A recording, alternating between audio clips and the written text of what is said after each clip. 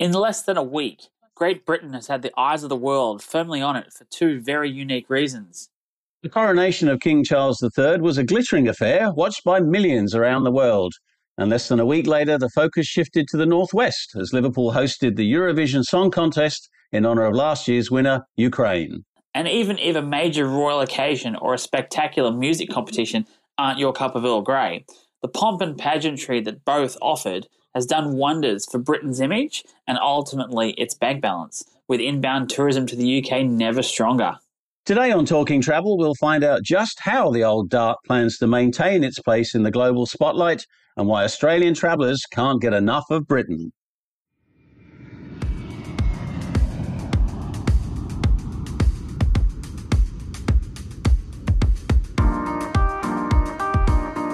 Welcome to Talking Travel, your home for all the big stories, major interviews and a little bit of gossip from the world of travel, with your hosts, John Underwood and Matt Lennon.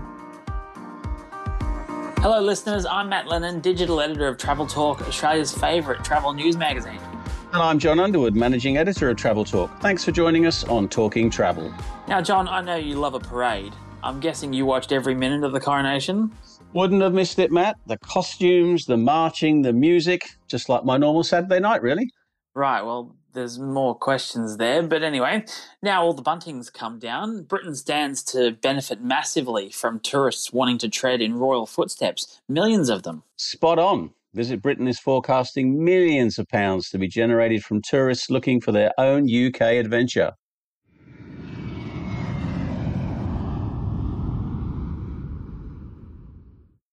Which brings me to today's guests. We're delighted to be joined by Maria Sykes, Visit Britain's country manager for Australia and New Zealand, and to discuss the best ways to get around the UK, Rail Online CEO James Dunne. Maria, James, welcome to Talking Travel. Thank you, Matt. Now, Maria, weather aside, the coronation was a resounding success and full of everything that the Brits do very, very well. You must be very excited about what the global TV coverage will do for tourism in the UK. Matt, the coronation was really a fantastic opportunity to, as you say, highlight what Britain does really well. You've got culture and heritage and those sort of once-in-a-lifetime experiences that really you can only have in Britain. And obviously that global audience, which runs into hundreds of millions of people, is hugely helpful. And I think the key part of that is that it really shows Britain's hospitality. It shows its creativity and how warm and inclusive it is. It's warm welcome to the world. So certainly we think it will help to boost tourism to Britain in the months and years to come. And I'm sure, Maria, you watched every single frame of it, didn't you? I did. I was very dutiful and I learned a great deal. I thought I knew what it would be, but of course we haven't had one in 7 decades. So there were lots of surprises for us all. The unsurprising part was the quality of the pomp and pageantry. That is one of Britain's strong cards. A moment that I loved particularly was when the newly anointed king stopped and shared some words with the heads of other faiths. And I think that sort of illustrates my point about that sense of inclusivity that you get in a modern Britain and that warm welcome. Well, speaking of last Saturday night, John had a big one, but I'm sure it was 2 in a row because Eurovision followed a week later in Liverpool. And it's the first time it's been held in the UK for 25 years. Now, James, Liverpool's not the easiest of places to reach for Australians by air, but that's where Rail Online comes in. What sort of movement trends have you seen around the UK by Aussies of late?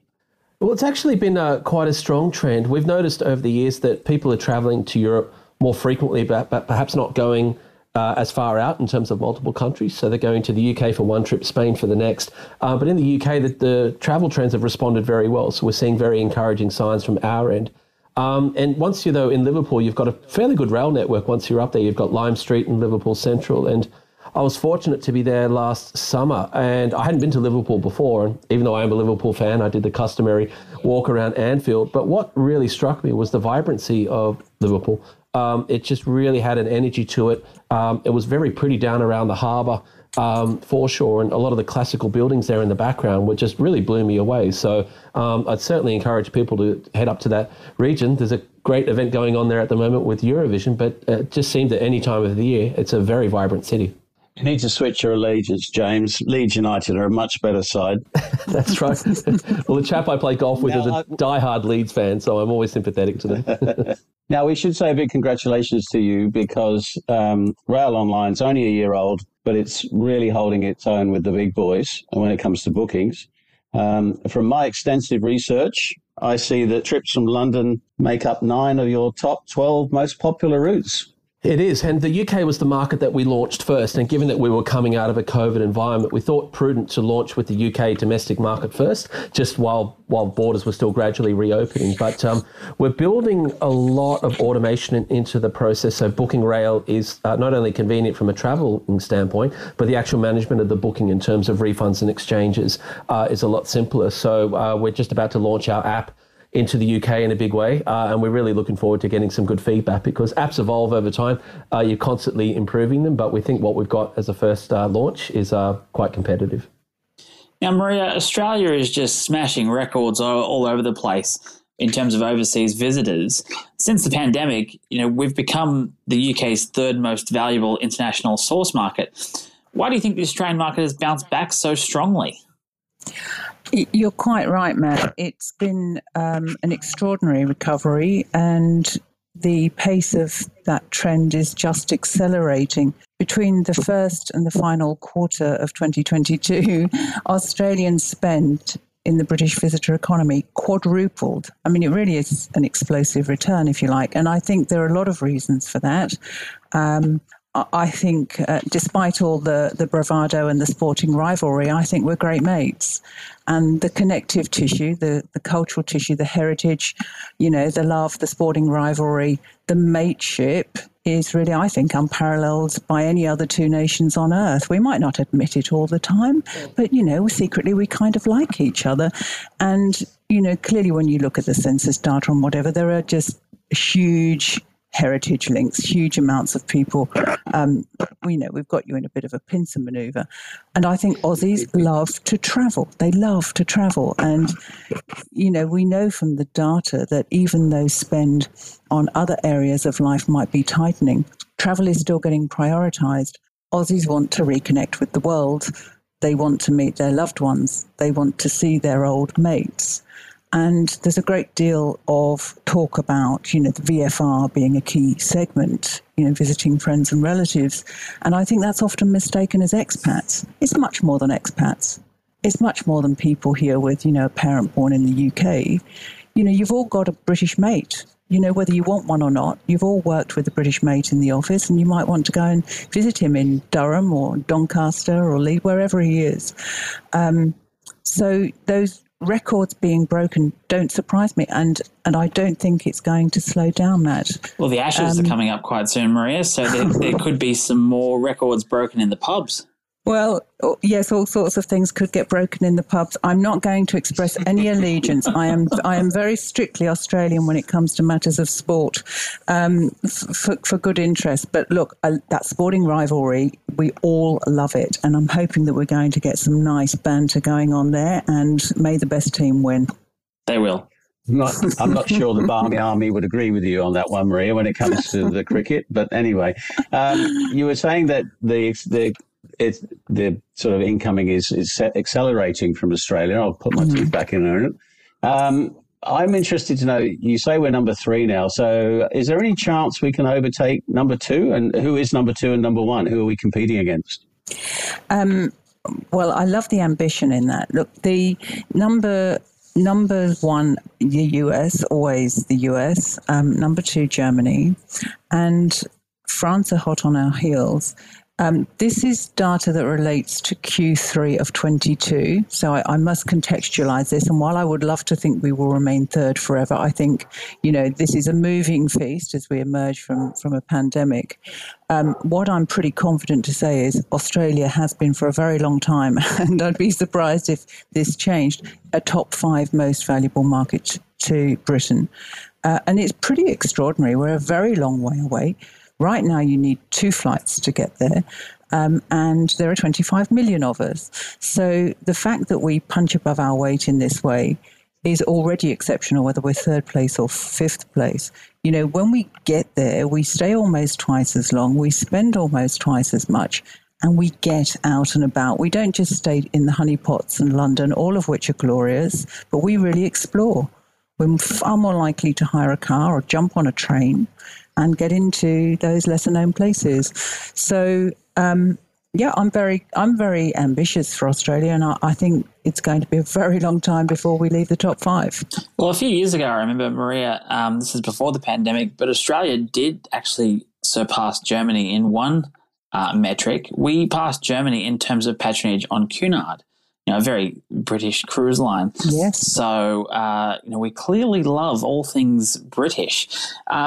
You mentioned rail as well, and this is an area that's, you know, a bit problematic at the moment because, you know, for nearly a year now, they've been on and off strikes. And this is where I can ask you both this question, actually. I was in the UK in this past Christmas, and getting around was not easy with the strikes being particularly bad at that time. Do either of you expect these ongoing strikes? There doesn't appear to be an end in sight. Do you expect this to hamper how long travellers spend in the UK or how much they move about beyond London? Well, I'll jump in on that one first. Thank you. Just as an observation, I think the worst of the strikes are probably over. There are some actions, I think, announced for later this month. But what we've noticed that a lot of notice is given in advance of the strike. So you do know what services are going to be affected. So when I was there in the month of March, for example, we had a meeting set for Bristol and a few of our colleagues couldn't make it. So we were easily able to move it to a remote session. But they knew well in advance. So there was no last-minute disruption, which is always the most regrettable when someone isn't able to plan around it. But at least I think we're over the worst of it. The communication is good when there is industrial action. It's always regrettable, but we're able to manage it. I don't think from our side it would diminish anyone's length of time spent in the UK. Do you think it might impact people moving into Scotland or Wales, Maria?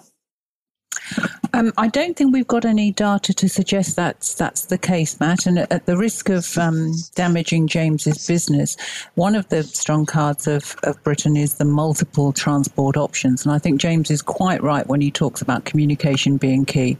And that advance warning is key because there are alternatives. So I don't think there's any evidence to suggest that it has had any material impact on outbound traffic in Australia or what people choose to do when they get there. They've invested, they love the destination, they're getting 4 for the price of 1. You know, if you like, there are and Aussies who are pretty distance resilient, let's face it, consider the offer of Ireland, Scotland, Wales and England to be that, you know, wonderful 4 for the price of 1 within, you know, a hop, skip and a jump for your hardy Aussie. And so I think the notice period, to James's point, is really a very key factor, and there are other alternatives, but no one's going to dress up the enormous disruption that comes from industrial action, and it happens in many countries, unfortunately, and particularly post-pandemic with cost of living pressures. It's something that we all experience from time to time. Yes, well, let's hope they get their act together and nothing too bad happens. James, a quick question for you. Why exactly is rail travel enjoying such a boom at the moment? Is it because it's so easy to get on and off? I mean, is it the sort of transport lanes? It's kind of all of the above, John. The rapid expansion of e-ticketing has been great and well timed for our business, but it's more just a general awareness that once people actually use rail for the first time from Australia, which is typically not a strong rail nation, they don't go back. But also you're starting to see some legislation in Europe now where they're actually moving more people onto train services with legislation that prohibits, in France, for example, flights were within 2 hours where there was a high-speed rail connection. So we think that trend will gradually spread throughout Europe. And they've set an ambitious goal to double the rate of high-speed rail by 2030 off a very high base. And that's one very effective way of doing it. Now, we've got Project Sunrise coming up in a couple of years. Now, flight bookings to the UK are just through the roof. And, you know, we expect Project Sunrise with direct flights from Sydney and Melbourne straight to London to, you know, be hugely popular, even if it is 20 hours in the air. Now, the current price of airfares, it doesn't seem to be deterring anybody from visiting Britain, does it, Maria? Well, I'm delighted to say that's absolutely right, Matt. And I have to say, there could be few people more excited about Project Sunrise than me. I personally can't wait. I'm going to be one of the early birds lining up for it. And when you look at Qantas's data for that single direct flight out of Perth, I think there's cause for great optimism that will be embraced. I think Australians, by and large, do want to get to their destination. You know, when we've seen focuses on people prolonging hubs for stopovers and whatever, they're not maybe as successful as you would think. People want to get there. And I think this direct option where you can leave Australia and arrive in the UK without transiting through a third-party destination is going to be really a game changer. And yes, it's a long time in the air, but people, I think, will really embrace that direct opportunity. So I think it's a really exciting prospect for inbound numbers, and it's the last vanguard, isn't it? It's the last aviation vanguard to overcome, and then we've done it. So roll on Project Sunrise, I say. Indeed. And removing that temptation for a stopover somewhere, you know, probably means that Aussies will stay longer in the UK and spend even more. And James, probably move around the UK even more. You never know. You might get all 12 top routes being yours, or being from London, rather. Definitely, that's possible. And as an ex-airline person myself, it is really that last hurdle that's been reached with this these new flights, because just to be able to go non-stop from Sydney to London and Melbourne to London will be fantastic. And I think it'll drive a lot of business in terms of the executive market and the ability to get to the destination quicker. I think it'll really open up a lot of opportunities in the business circles as well. Maria, just one for you. We started talking about the coronation at the top of the podcast. Have there been any predictions or made about how many overseas visitors that event may actually bring in, and what kind of spend you're hoping to see maybe next year? John, we know that those large-scale celebrations really provide a very material boost for the visitor economy and hospitality industries based on previous royal occasions. We don't have specific data that quantifies what the impact is going to be from this one. But, you know, to give you an idea, what we do know from data is that the opportunity to explore history and heritage is, you know, and that combination of the best of the old, the best of the new, is a really key one for Australians. So when I'm looking at data from other royal events, let's think of Windsor Great Park, for example. It was the most visited attraction in the UK last year. Obviously, we know there were very significant events in royal history last year, and there were over 5.5 million visits as a result. So it's these numbers are significant. So I think, while I can't put a number on it, I'd be very confident to say there's going to be a very significant uplift from these events. And James, Revlon One has literally in the last few days just launched in the UK. How do you expect that to improve your business? Well, we think it'll be it's a very important step for the business because the UK domestic market is quite the beast in terms of market size. But we're really looking forward to it because we just think there needs to be other players in the market. You've got each of the rail operators themselves and existing players like Trainline, but we think we've brought a very good model to the market with no booking fees, so we're making it more price attractive for people to go and book on a train. And now that things are largely e-ticketable now, it just makes the distribution a lot easier and more cost effective when you can actually just have a ticket sitting on your phone when you want to go and travel. And as Maria has said, there is just so many different areas and regions to explore. Sometimes there isn't enough time in the UK. You've got to go back again to see things that you didn't get to see the first time. Indeed. All right. Well, we'll wrap it up there, guys. I really appreciate talking to both of you today. We have one last question, which is a bit of a tradition now for Talking Travel. We ask each of our guests where they're looking forward to travelling this year, whether it's the UK or somewhere else. Where are you guys heading this year? I'm actually heading off to the UK next Friday, so I'm looking forward to that. It's a nice time of the year to be there, but I was fortunate to get to the west coast of Scotland recently, and you cannot take a bad photograph in that place. So I'm looking forward to getting back there as well. You've got some wonderful historic train stations in places like Glenfinnan, and once you're there, it's just magical. So I'm really looking forward to that. Did you wear a kilt? No, I left that at home, John. Sorry, Maria, carry on. Well, I might wear a coat because I'm hoping to catch the Edinburgh Festival if the wind is behind me, and if I can experience some of Leeds' Year of Culture, I'd love that too. But so to be predictable, of course, I'm heading back to the UK later this year. I had my wedding just a couple of months ago, and it was supposed originally we were COVID casualties with our wedding, and it was supposed to happen at Burghley House, which was next door to my school and where I grew up in England, in Stamford in Lincolnshire. And it's one of those real hidden gems, Stamford, 1,000-plus-year-old town full of pubs and churches. And Burghley House, stags resplendent everywhere. It's just glorious. It's just quintessential England. So we're going to go and experience Burghley House and pretend that we got married there rather than our own lounge room. That's my plan for the year, Matt. Well, I'm sure it'll be You got married in your lounge room. Goodness me. Yes. Well, I'm sure it'll be a grand affair similar to the coronation. Well, our lounge room was very much like Burghley House, as you can imagine, but the real deal will be something to look forward to. Oh, lovely. Well, on that note, and to use a bit of a rail pun, this is the end of the line for this episode. So, so Maria and James, I'll wrap it up there. And thanks for joining us on Talking Travel, and we really appreciate your time. Wonderful. Thanks so much for having me. Thanks for the opportunity, guys. Have a great day.